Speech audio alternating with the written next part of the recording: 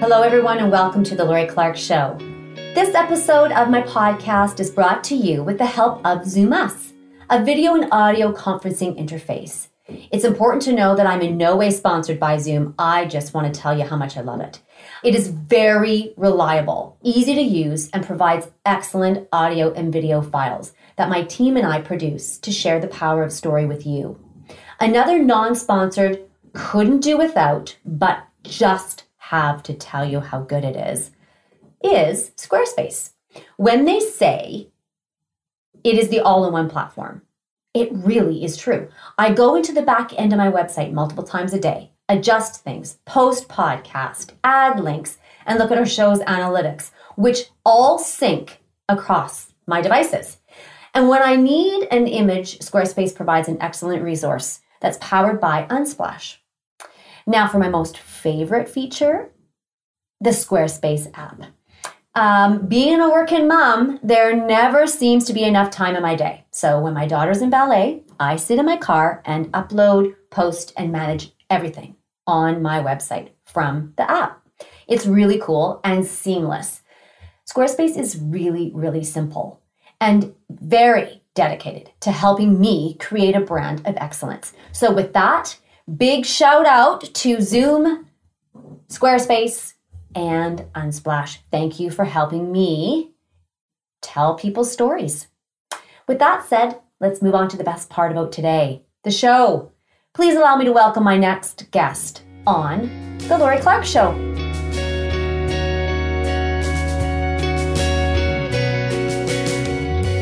My next guest is Timothy Forner. Again, welcome back to the show, Tim. Thank you. It's good to be back.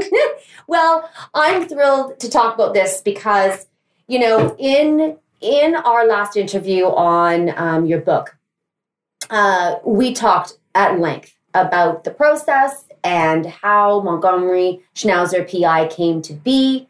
But in that interview, we talked about the creative process, and not only in that interview, but also at our coffee. And you and I seem to connect on that. And the things that you said, the experience that you had, really, it captured me because I know what you're talking about. And that creative process is it's an emotional roller coaster. Like you go up and down and you never know where you are, at least for me. And I want to talk to you about that because, you know, you've been through the gamut and it needs a conversation. So I'm so glad that we get to unpack this, at least a little bit today on the creative flow. As we discussed, I did suffer from writer's block for 20 years. And coming out of that, it was interesting. I don't know if everybody who experienced that would come out of the other side of that and, you know, after having given up for 20 years, decide he's going to take another shot at this. Where did you give up? Like, were you creative before your writer's block? Oh yeah. This isn't uncommon, I don't think. I knew I wanted to be a writer from the first time I held a book. It was the strangest thing. It was just obvious that this is so much fun. I want to do this. And so I was making up stories when I was a kid all the time. And eventually I got to college. I was all excited to take Writing 101. So I took my writing course, creative writing, and I learned nothing. All I learned was I suck at writing and I ought to give up. That's the experience, pretty much exactly. And you're making it sound really good for those people that are. Yeah, he's a terrible writer. He couldn't even get through college. I didn't learn the thing I needed to learn, the things that I needed to learn to fix that problem. That took 20 years later before I stumbled on the solution to that particular problem. So when I don't know, I was probably about a year and a half into college, and then I burnt everything that I had written, like literally burnt it, put it in the wood stove and lit it on fire, burnt it, all of it. there was a small section of things that had survived from my teen years. I was an avid Dungeons and Dragons player, and I had all these Dungeons and Dragons stories that I had made up when I was like 13, 14, 15 years old.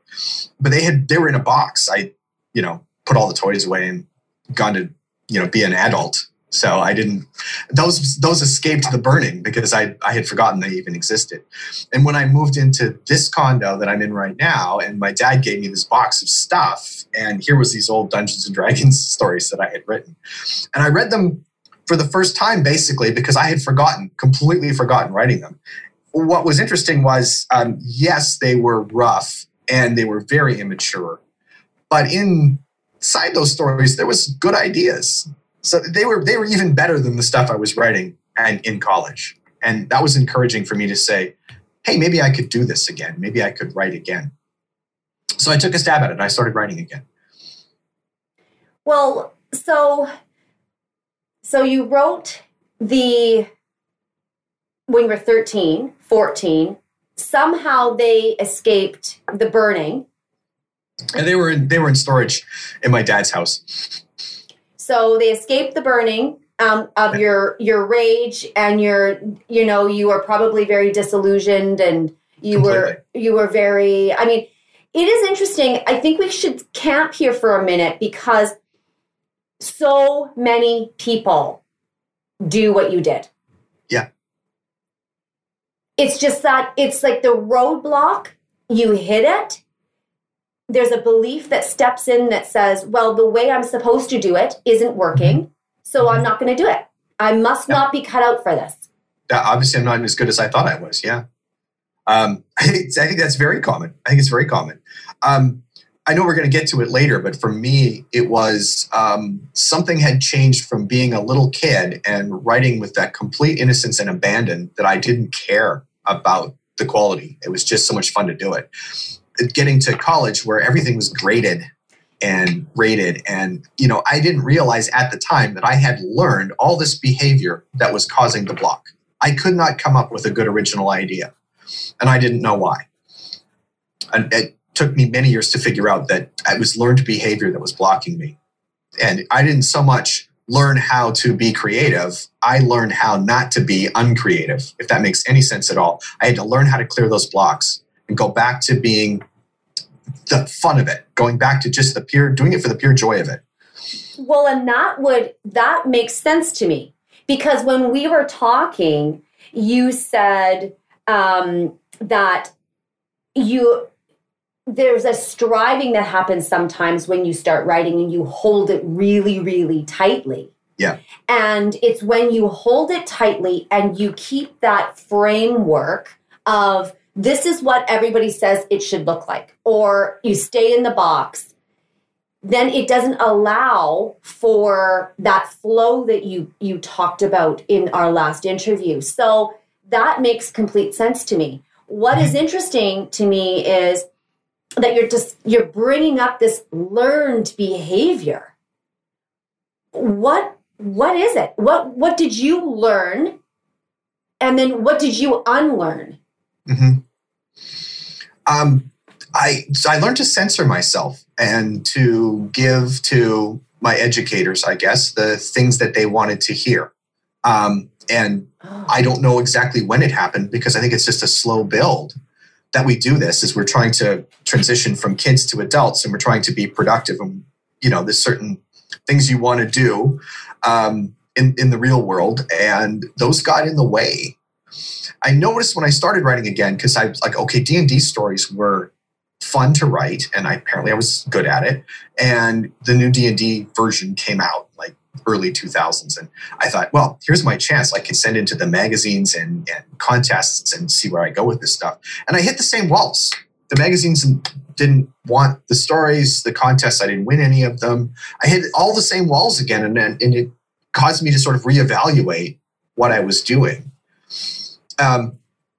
And at the time, I was also dealing with depression that was fairly crippling. So the whole thing almost unraveled. And I came upon, quite by accident, deciding that I didn't care anymore. I wasn't writing to get published in a magazine. I wasn't writing to win a contest. I was going to write just for me. Just for me. I was just going to do it for the fun of doing it. And that's when the floodgates opened and it started to come back in a real and meaningful way. And that's where I learned a lot of the lessons. And our little schnauzer, Spencer, he had a lot to do with that. So he sort of came along and shocked me out of that depression, showed me that the world was a beautiful and wonderful place. And he had, I'm inferring based on his behavior, but he seemed to have this attitude when he was playing in the park with other dogs, or when he was interacting with people or dogs around Vancouver. He didn't seem to care if other dogs liked him or not.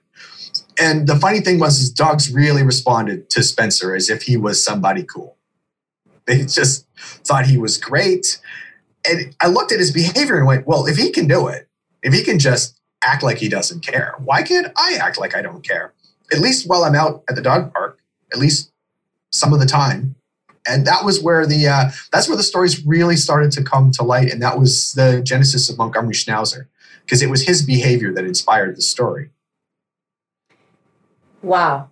That's really cool. Because, some people would be like, well, he's relating himself to a dog, but what the root of that similarity, the root of what you're describing is, you say that and we know this, if you have a pet, if you have an animal, they don't care. They don't have they have a very undisturbed view of the world. I mean, it's like, they don't hold that unless it's, being repeated and it's like an abusive behavior or something. But generally speaking, there's not a care there. And it seems that when I know this for myself, when I moved from fear of the unknown into, it's not that I don't care, it's more that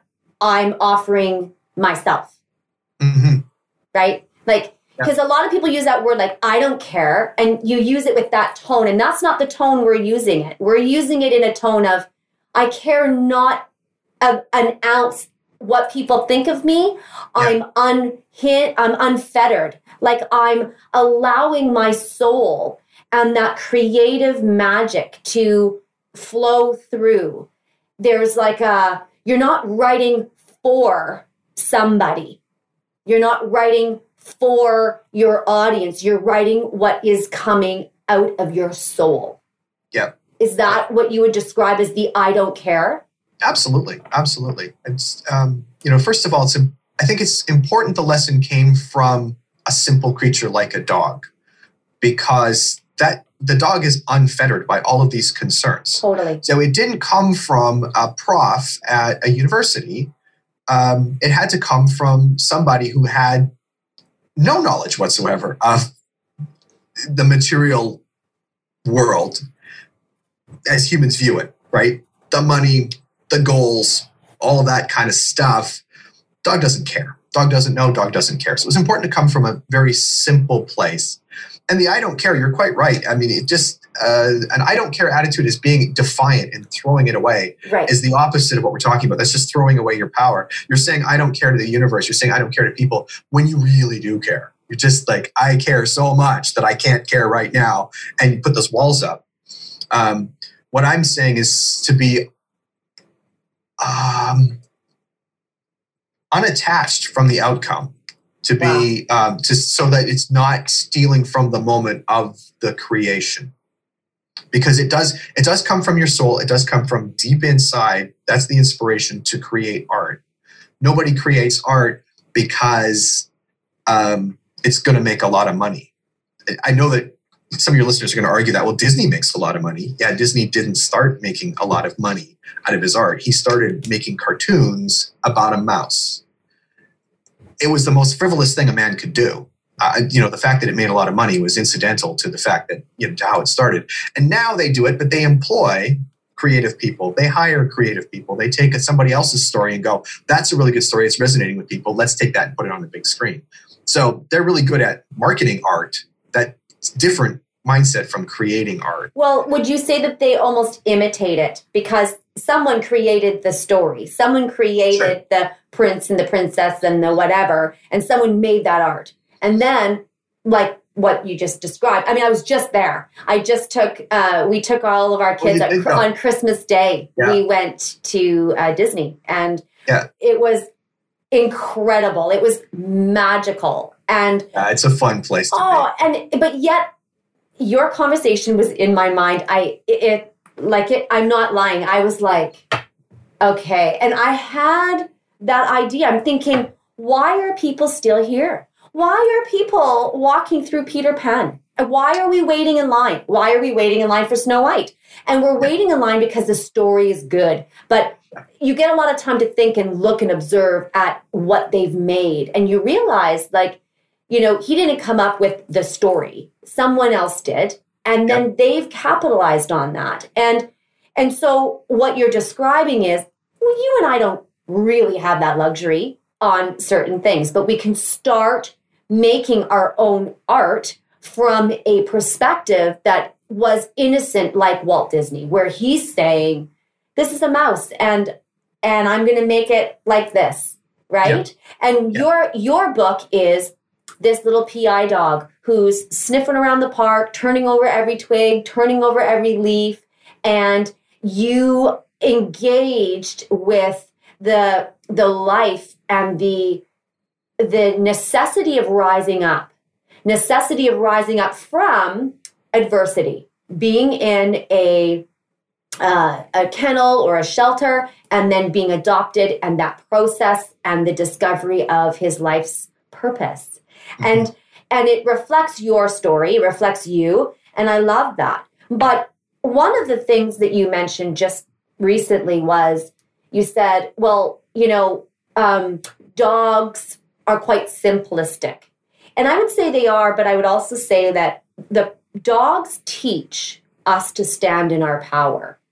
And so when you're at the dog park and you're thinking, I'm going to be unfettered, I'm going to just let this go. What you're in essence doing, and what you're in essence asking our listeners and those that are creative, that are listening, stand in your own power and let go of this box and the idea and grading yourself. Yep. And begin to rest in the confidence of that little thought that's starting in your mind, that little, you know, that little spark of magic. So by trying to please a college prof, by trying to win writing contests, by trying to get published in other people's magazines, I was waiting for permission from the world, from people to say, yes, Tim, you can create your art. Me too. And nobody can give you permission to create art. No. You just do it because you want to do it. So I really had to give myself permission to play, give myself permission to be frivolous, give myself permission to let go of all of those concerns and just run with the story and see where it takes me. That's essential. I had to give myself permission. You know, just end up doing what we do. You know, like I'm looking at this going, well, number one, what were the limitations? Like, my limitations when I began to do this was fear of the unknown, fear of, okay, I don't like how I look on camera, right? Like, I don't, but it can't be the thing that stops the message and the story from coming out. Because when I'm 90, am I going to say, oh, I didn't accomplish my dream because I was afraid I didn't like how I looked in the camera? There's that. And then the other one was, I was afraid of the judgment of other people. In my past, I have been subjected to judgment of other people. And of course, I've judged, and, you know, but it's been a cycle. And I was afraid of that their voices, when they listen, would say, what is she doing? Who does she think she is? Yeah. Well, what a tragic thing, though, because the show is wonderful. You do look good on camera. And yes, if you're 90 and looking back on your life, you're not going to go, I did a good job. I played it safe the whole time. That's not going to give you any kind of joy, any kind of satisfaction whatsoever. And especially in today's world, if you don't like what's on your screen, it's really easy to just click next and see somebody else. So other people's judgments, they don't even matter. There's so many people. But is that a part of your process? Like, that was part of my process, and maybe that part doesn't resonate with you. But when you are describing, releasing and giving yourself permission, that's how I had to give myself permission, by saying, I can't worry about their judgments anymore. I can't worry about, this is burning a hole in my soul. I can't sleep at night because these thoughts and thought packages are arriving at 3 a.m. and I am waking up drinking too much coffee, trying to get through my day because it won't go away. Writing it down or talking it through makes it go away. And so it was giving myself the permission to say, I don't know what that is, but that's some creative power. And I think I'm going to tap into that. Yeah, let's write that down. Let's record that. I would get ideas early on in the relearning how to write process. I would get ideas in my head, but I wouldn't write them down. But then because they want to come out, I know, I can't stop thinking about it. So the process of writing it down was parking it someplace where I could come back and look at it later. And then my brain would let go of it and go, okay, it's been recorded. I'm happy with that result. Now we can go to sleep. And I have woken up at 3:00 a.m. and had ideas in my head. Like recently, I keep my notebook with me all the time. Everywhere I am, everywhere I go, I have to bring my notebook with me in case I need to write something down. So I've woken up at 3:00 a.m. and, gone out in the other room with the light on and sat down and wrote out the whole idea. Because if I don't, I can't get back to sleep. I know. It was last night for me. And the night before. I was like, and I was begging. I was like, please do not wake me up. Again. My solution to that is just get up and write it down. Yep. Get up and write it down. That's the best way to do something with that energy, is to honor it, respect it, record it, and do something with it. And what is it? It's like, for those people that are just tormented out there, what is it for you? Like, is it an energy? Is it what? I don't know. Stephen Pressfield talks about angels on the other side of reality, like tapping at the glass, trying to get our attention. That's the way that's the analogy he uses. Mm. It's pretty close. I view my subconscious as a very deep ocean, and things bubble up from the bottom. And I need to either, if I suppress them, then they don't come, which is where I think Pressfield's analogy really works. Because if you do what I used to do and judge the ideas as they show up, then the ideas stop showing up. So you just said something that was really important there. If I judge the ideas as they show up, okay, creative flow is letting whatever is happening to happen. Yeah. It's not judging it as it's going on paper. Yeah. Yeah. The judgment of other people was a fear that really held me back, but my own self-judgment was the most damaging thing of all, because those ideas were always there. They were there from before I learned how to write. By judging them negatively, I shut them down. I stopped that flow from working, like going around turning off all the taps to make sure that nothing gets through. That's what I had done. And that self-judgment was the most damaging of all. So I couldn't even make up stories to entertain myself anymore. It's pretty sad when I put it that way. That's a pretty sad thing. Yeah. Learning to let go of those judgments was the key to making the ideas flow again. How did you learn to do that? Like, would you offer some solutions or just even your own process in that? Like, how did you do that? It's difficult to describe because I was going through depression at the same time that I was resolving these things. So there was a whole pile of things that happened at the same time. I would read artists who have gone this same trial and come out the other side, like Stephen Pressfield's War of Art, Stephen King's On Writing, a $30 writing school. If you could still get that book, that was fantastic.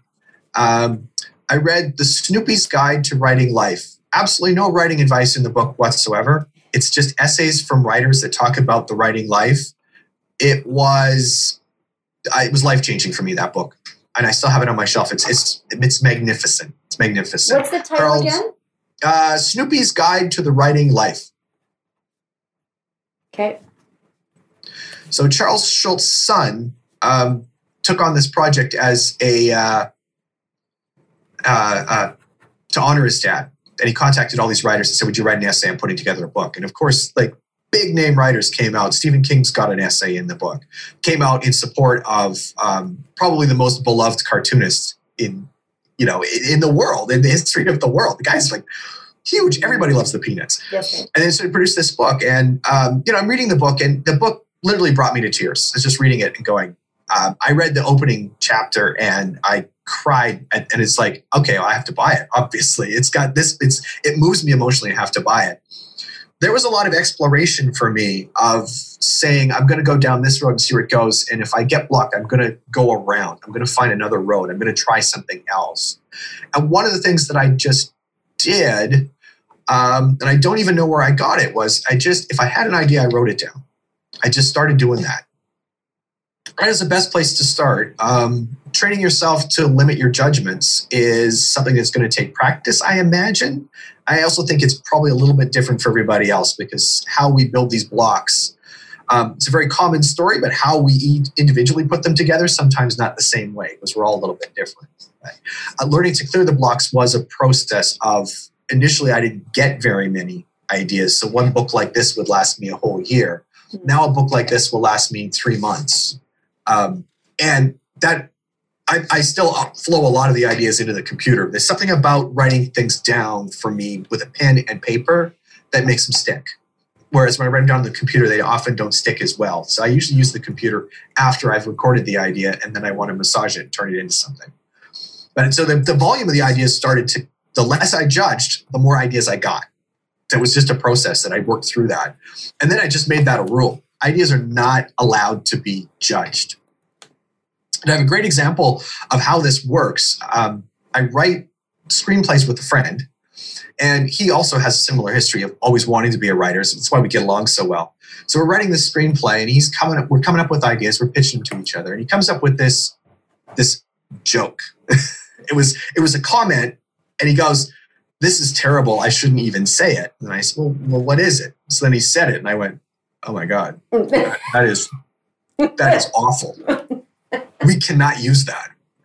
And it's like, well, wait a minute. We need to honor the idea. We need to write it down. So I wrote it down in our little notepad. It's like, okay, we're keeping track of the ideas. A little later in the process, we had this character show up that we needed, who's misogynistic, narcissistic, control freak, complete human garbage, this guy. And I said to Chris, I go, you know that joke? He would say it. He's the kind of guy who wouldn't have that filter, and he would say it. So we ended up using it in the screenplay. And then because the guy's so miserable, the next scene we see him, he gets murdered horribly. And it's like a delicious combination to the story, because here's a scumbag who creates a scenario that ends up getting him killed. It was poetic justice.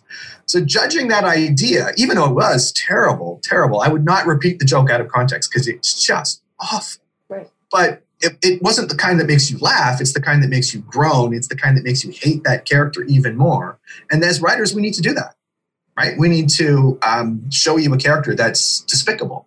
We need to create villains as easily as we create heroes. And so that process made sure that idea got recorded, and we got to do it the way that it came out. Judging those ideas, not only does it shut them down, but then I don't have villainous material to pull on when I need it. Well, and you said, like, in our last conversation, you said it's like they're demons, like the thoughts that bounce around and haunt you are like demons, where they just torment you until the thought is written down. And it seems to make sense. I know that makes sense for me because that's my process as well. Mm-hmm. And to speak to what you said there is this fabulous series on TV that is now not, it's just showing reruns, called Seinfeld. And it's a show about nothing. About nothing. And I'll bet Larry David, he's like writing it down going, this is a show about nothing. And we can't talk about that right now. Right? Like when you see the genesis of these incredible shows that come out, that's it. Yeah, they usually have very simple beginnings. Somebody had an idea and just decided to pull on that thread and see what happened to it. Well, and that I think is really important too, where it's a simple idea and you pull on the thread and you don't know. And sometimes it takes a while to unwind, and that's the process. Because if you're starting out as a creative and you have the vision, the role is not to force anything. Yeah.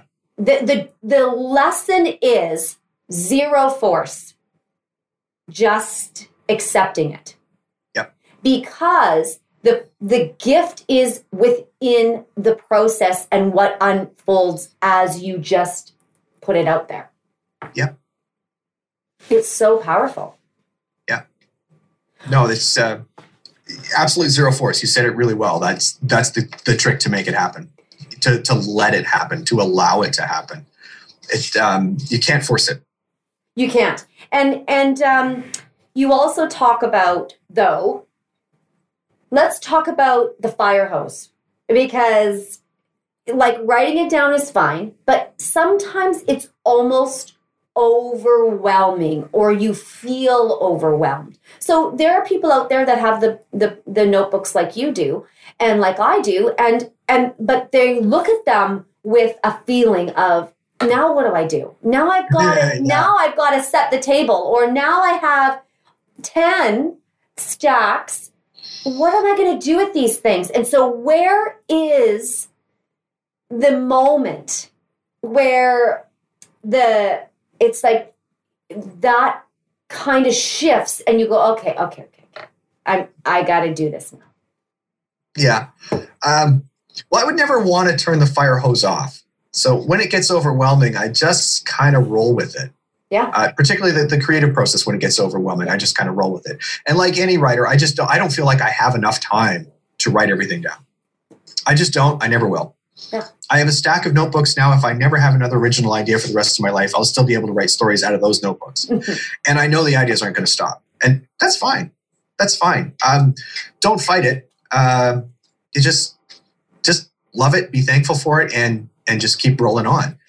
At some point, you do want to, if you want to create a work, as I did, like a finished book or any kind of creative work, there is a point at which then you need to get serious about, I'm going to record it, I'm going to massage it, I'm going to turn it into something that I can show somebody else. But you even said, though, that you almost halted on the publishing.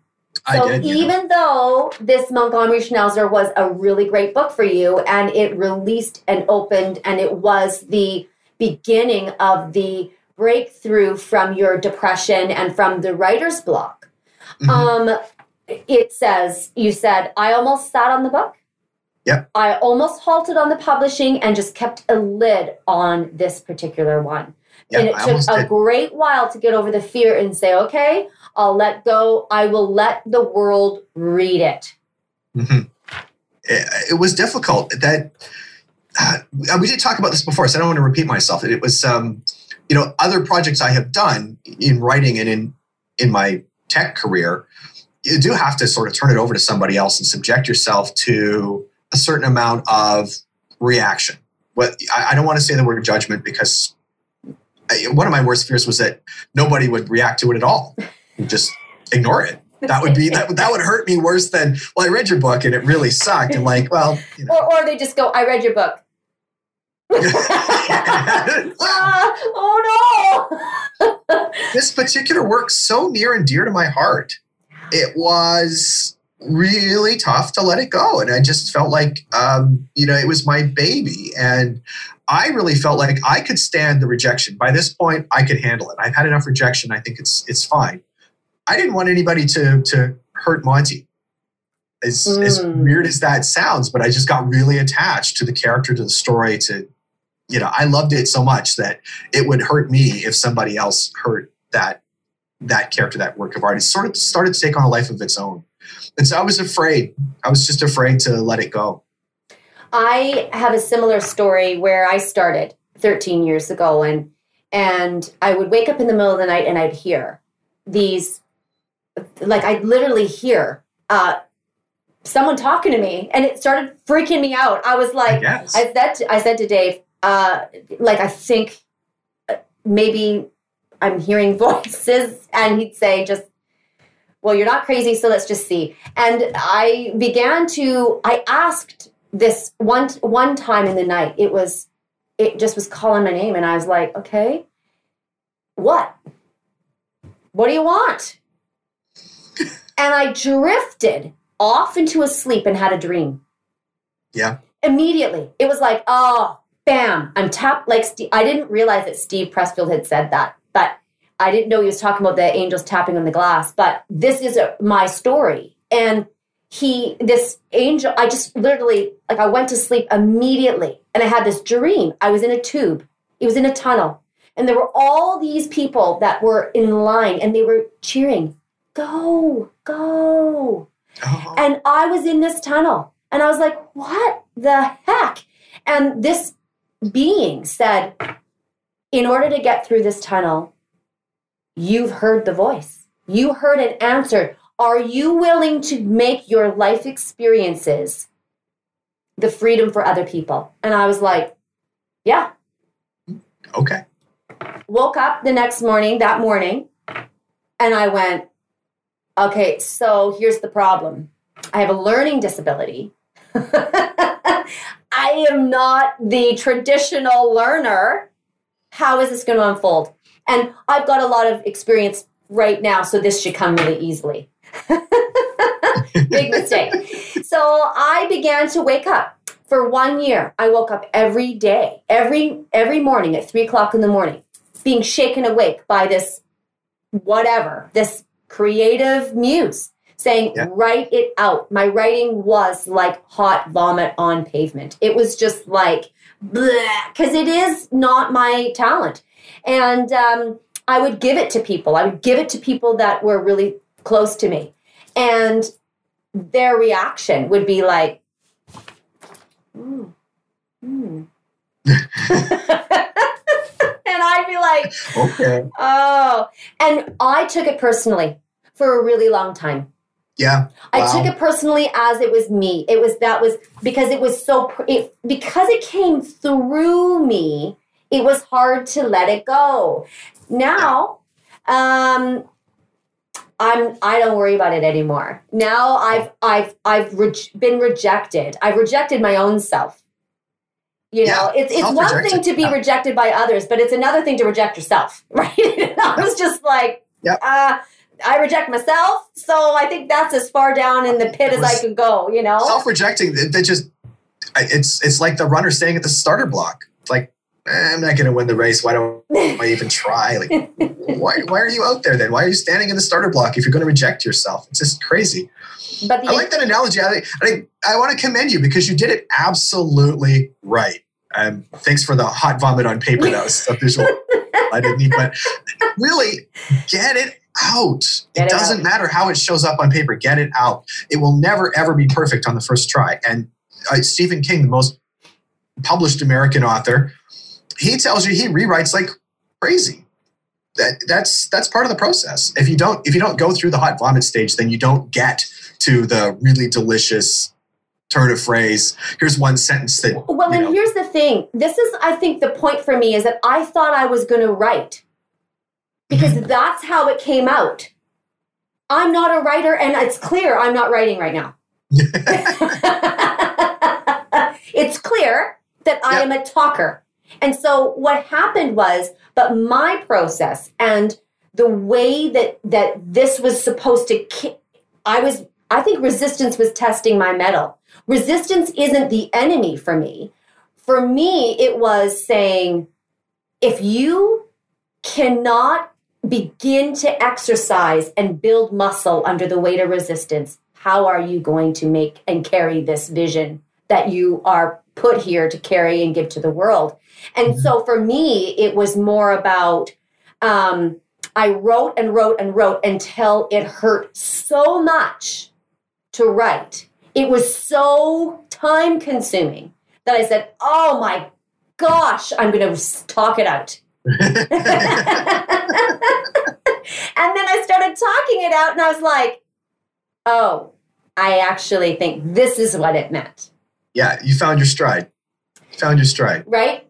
And your medium. It's just a medium. Yeah, but it's not to be,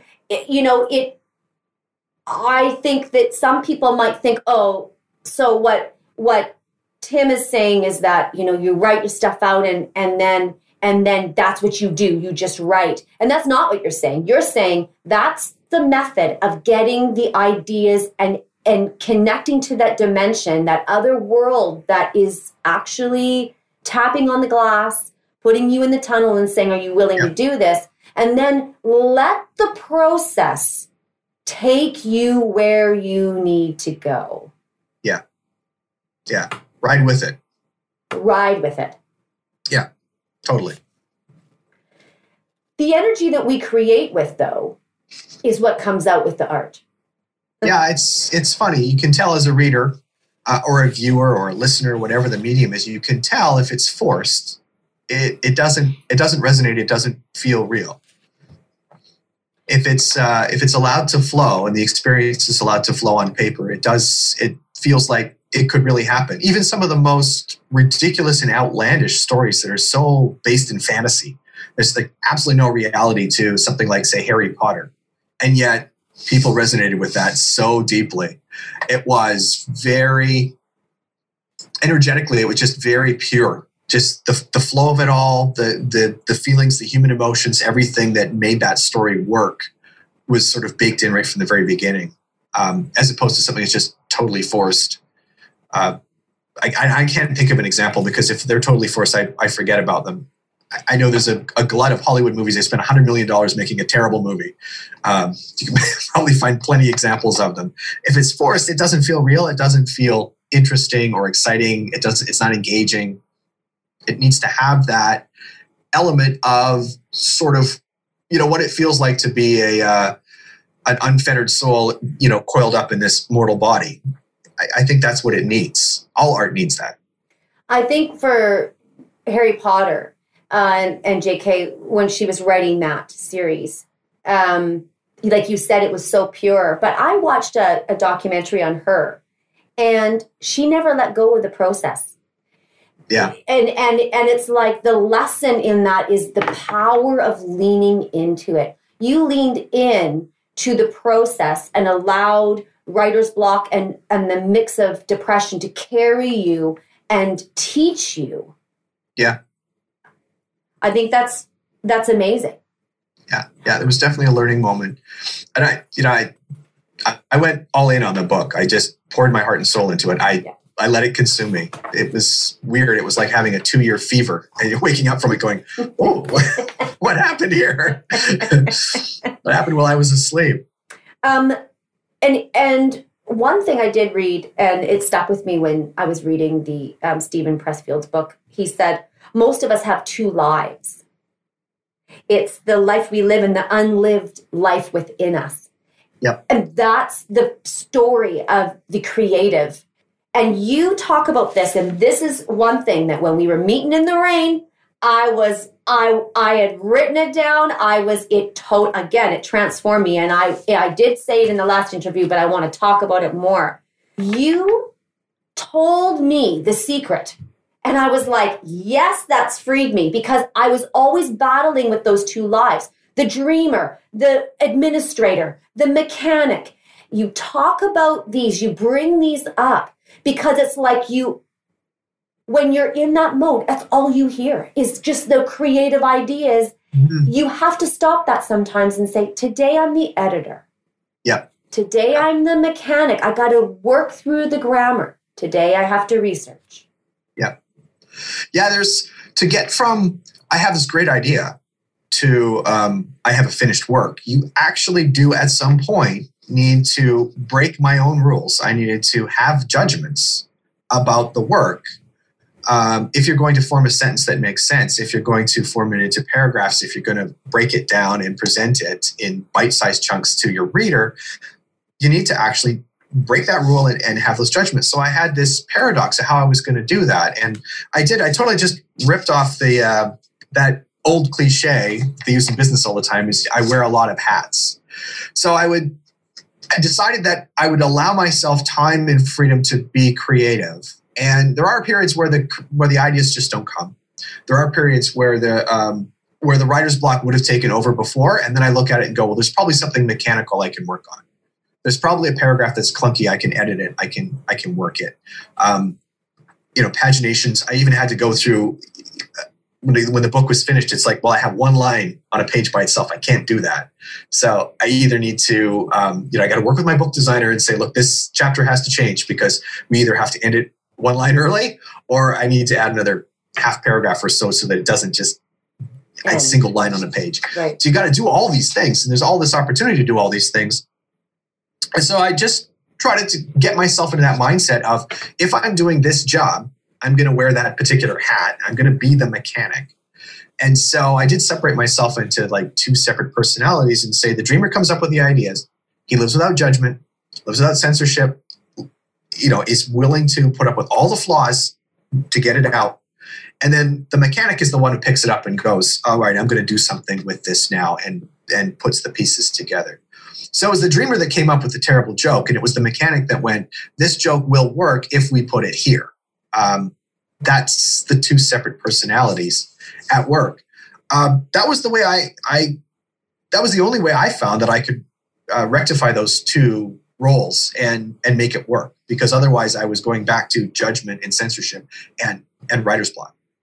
So there's two people at work, and when I'm doing one job, I do that job without regard to what the other side of me might think about it. And so when I'm dreaming, I allow myself to dream. When I'm a mechanic, I don't worry about the dreams and whatever. And I certainly don't. I'll get to points where the mechanic goes, well, I need something here. I need a bridge to carry from this scene to this scene. I don't have it. I'm not going to work on it as the mechanic. I'm going to take a break. I'm going to take a long walk. I'm going to do something that could put me back into that mindful state and allow myself to daydream. And then I don't have to fight for that bridge. It'll just come. It'll just come. And that is the difference between doing this as a profession. Yeah. And just, playing around. Yeah. Right. There's nothing wrong with playing around. No. Make that very clear, because without the playing around, nothing will happen. But I agree. To the next level, you need another. It's another skill set to apply. Absolutely. It's like grabbing another gear, right? Yeah. But with that comes a lot of resistance. It did initially, yeah. And what did that look like for you? It was just a lot of incomplete projects, a lot of getting stuck in certain places and not knowing where to go next. So I did sort of jump from project to project. I worked on like a fantasy adventure story, and I got like 3/4 of the way through the plot process, and it just kind of like bogged down. And I always thought, well, I'm going to go back to that one day and I'm going to finish it. I don't know if I will. I might not. It's remains to be seen. It depends on what's caught my attention at current point in time. I did need to learn to let those two personalities get along in my head, to say, okay, I can be a dreamer and a mechanic at the same time. I just need to learn how to juggle that and balance that. For me, what really, really helped was anything that would produce mindfulness. So, a big trick that I use, a lot of writers I know use this, just go for a long walk. Exercise really helps clear your head, engage your body and clear your head. That really helped. It's like when I'm stuck, I'll just go for a long walk. And the dog is a great benefit there, because he kind of gave me that answer by accident, because he always needed to go for a walk. And what dog doesn't love a good long walk? So it was kind of like, all right, well, I'm not getting anywhere. I guess I'll take the dog for a walk. I can take the dog for a walk, and then ideas come. And that's where Sarah came from in the book. She came from a dog walk. I knew I needed a human character. This was really early on in the process. I needed a human character to be in Monty's life, because dogs get adopted by people. So you can't really be a dog. I guess I could write a story like that, but this wasn't that story. So I needed a human character. And I had been trying to force this human character. I tried different things. I'm going to try this. I'm going to try this. I'm going to try this. I'm going to try this. Nothing was coming. And then, I went out for a dog walk. I was out for about an hour, and like Sarah just stepped into my subconscious, fully formed. Her name, her physical description, her personality, everything was just there. It was just there. I think that the two lessons there is, one, try it anyway. If you've got something that's not working, try it anyway. And if you find it's not working and you've got another idea, try that. I will literally write in my notebook when I'm having trouble. I'll be like, okay, how does such and such happen? And then I'll write try in all caps. A, do this. B, do this. And I'll just write down all the possibilities I can think of. I won't use any of them. Most of the time, I won't use any of them. But something about that is triggering the subconscious to produce the ideas. And I guess Sarah must have percolated under the surface for a few weeks before she finally decided I'm ready to show herself. And then my subconscious goes, here's the character you want. And when I saw her, she was perfect. She was absolutely perfect for the story I was trying to tell. It was like, this is the human that Monty has to meet. It happened like that.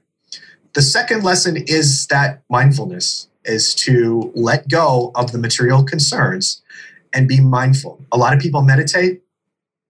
I had a really eye-opening experience meditating. I was in a workshop with a bunch of people, and somebody was having trouble, and the whole class decided to meditate for this person. So I was, okay, I'll play along. I'm meditating. So I'm meditating for this person on her behalf. And then, if I didn't have a fight scene just show up in my head of, Monty and the burglar, just like going at it. Right? It was like, that was missing from the story. I actually thought the story was finished. And then in this meditation, this fight scene showed up, and I was like, yeah. Oh my God, that's good. Oh, that's good. So it's like, as soon as it was over, I was writing things down. I was like, I need to take a break from the class. I was like a 10-minute break. I went away and I wrote everything down. And then I came back. Okay, I'm ready. That was just too good. And it went practically unchanged into the finished product. So the final fight scene, I don't want to spoil anything. That was a meditation inspiration. So the mindfulness, need to connect with that. Connect with the source, whatever it is that gave us our life energy in the first place, whatever it is that's the engine that's driving the subconscious, let it do its thing. Get out of your own way. Be mindful of what comes to you. That's how I start every show. For 10, 15 minutes, I just sit in silence. Because it is a respect for the reason why I'm here. Yeah. And I love what you just said. That's amazing. That's amazing. Humans I've read about this numerous times, we have a really hard time living in the present. Yeah. We are so weird that way. We worry about the past, we can't change it. We worry about the future, it hasn't happened yet, and we forget to live in the present. And it's the only point that you have any power is in the present. And mindfulness teaches you that. I didn't see that as a cure for writer's block or something that was going to help me in any way. It was something I stumbled on accidentally, reading these things, trying these things, and going, wow, yeah, that really works. It really works. Well, it's trying. Like, it's not, creative flow it's not like the box, right? It doesn't flow into the box. It flows all around and upside down, and it's very windy and crazy, right? Yep. It's an adventure. And every interview is an adventure. I never know what I'm going to get. and there are times where, I can't adjust. Like, for me, it's about knowing, someone might start out in the green room and it be a really a good potential for an interview. But then when we get there, I've had to say no a few times. I've had to actually stop someone and say, I'm sorry, this is not working. It's not working. And there's an honoring of the process. And it's when you're writing and you're a writer or a musician, you can just sort of push that to a side. When you're talking to someone face to face, it's a whole different story. I mean, it's hard. It's a test of what gave birth in my soul and the message of my soul that is coming out and holding space and believes that this story is so important. There isn't a story that I don't believe matters. The only time that it interferes is if someone is just locking down and shutting off and not wanting to talk about it. Oh, yeah. Right? Well, that's going to be a problem for your show, because if they're not wanting to talk, how are you doing an audio podcast? Right. What are you bringing to me if you're not talking to me? Right. Like, you were great there. Now you're not, and maybe we give it another chance. But it goes back to that soul purpose, or that where the creative comes, and it's the message of the soul. Art is this, you said it's a soul's voice. Absolutely. Yeah. You're speaking with the voice of your soul. It's beautiful. I don't know any other way to put it. It's beautiful to me. And it deserves a pause, because you and I respect it so much. Mm-hmm. Right? Yeah, I still say it's why we create art in the first place. Mm-hmm. You don't need a painting on your wall. It's not doing anything for you, really. But if it makes you feel a certain emotion or connect with the part of you that is not of the material world, however you believe it works, or there's a part of you that just is not concerned with material things, and it wants to dream, it wants to be free, it is free. And we can honor that through our art. We sure can. Yeah, I feel very satisfied with this conversation. Well, that's good. I'm glad I'm not one of those bad guests. You're not. You're so articulate. And clam up guests. And I've been waiting for someone to talk about, the awakening, and how you have to be ruthless with yourself, and how, resistance is sort of that thing that lives, but it doesn't have to be the thing that kills us. It can be the thing that brings us, it cracks us open. I would say that the depression and your writer's block was the portal that cracked you open so that you could open your heart. It opened so that the light could come in, and you could then be unfettered. Without that experience, it sounds and seems like it wouldn't have come out this way. And for me, the same. I felt broken open. And the only way through that moment, and that I think it was a decade in my life, was the simple act of going, I'm not even going to bend down and try to pick up the brokenness. I'm just going to be what's here. Yeah. Yeah. I had a lesson I definitely had to learn, and that process brought me to where I am today. So I am grateful that it happened, as painful as it was. And those pieces that break, it wasn't working. Picking them up and putting them back together, you're putting that false armor back on, wasn't going to protect you any more than it ever had. It was over. It's in the past. It's done. And that I needed to learn that lesson. It was odd that was something that I couldn't learn earlier in my life, and I'll probably never figure out why. But I'm grateful that I did find the way to learn it. And it's stuck now. It's really stuck. So I can't not make up stories. They just come. They just come out. Yeah. Well, any encouragement before we wrap this up? Well, I would say to your listeners, wherever you are and whatever it is you want to do, don't stop trying. Don't give up. I love, when we watched Tragically Hip have their final concert, and I was just thinking about that band and how it came about, how they used to play at like 1/3 capacity in crappy little clubs in Kingston. And they would just go out and play. do it anyway. Because it's some of the best music we've ever heard, in my opinion, obviously, but it wouldn't have happened if they just said, we're playing to a bunch of alcoholics in a tiny little club and we're not even getting paid. What's the point, man? Don't play that way. Play with, I'm here, I'm playing all out, I'm happy to be here, because you'll find what you're looking for. And it doesn't matter if other people find it or don't find it. They'll find it eventually. They'll eventually catch up to you and find it. So your voice matters. Let it come out. Be yourself. Spend some time in that dreamer state. Figure out what you want to do and then do it. Of course. I'm just going to drop the mic there. Give yourself permission. Give yourself permission. Yeah. Well, thank you for giving yourself permission.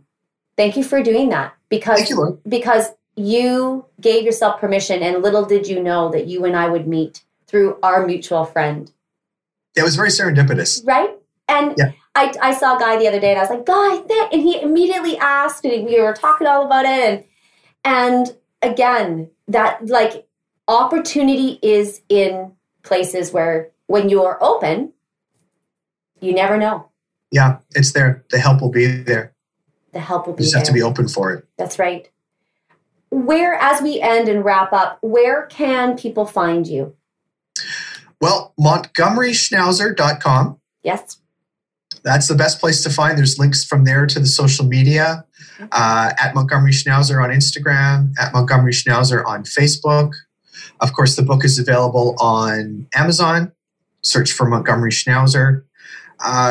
You search for Montgomery Schnauzer on Google, and I'm all of the first page. So, and of course, if people want to talk to you and engage with you about Creative Flow, they can. Absolutely. DM you on Instagram or Facebook or whatever and reach out. Or send a private message through Monty's website or my website, timothyforner.com. I don't get as much press as Monty does, and that's fine. He's kind of the hero. I'm his manager, I guess you could say. Gosh. Well, I'm glad. But there's on both websites. There's a message box. You can type in a message and it'll come to my email. Yep.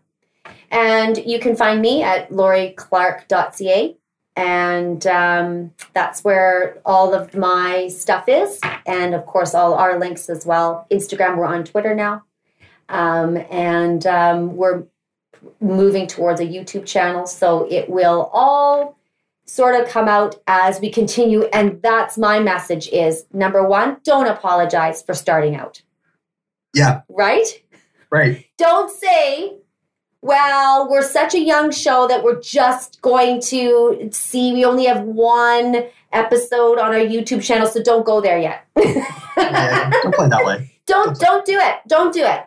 Be in confidence, because you were a recipient of the gift and the insight of that creative muse that lives in the ethers of some dimension, and it travels around and goes, you. And it's everyone.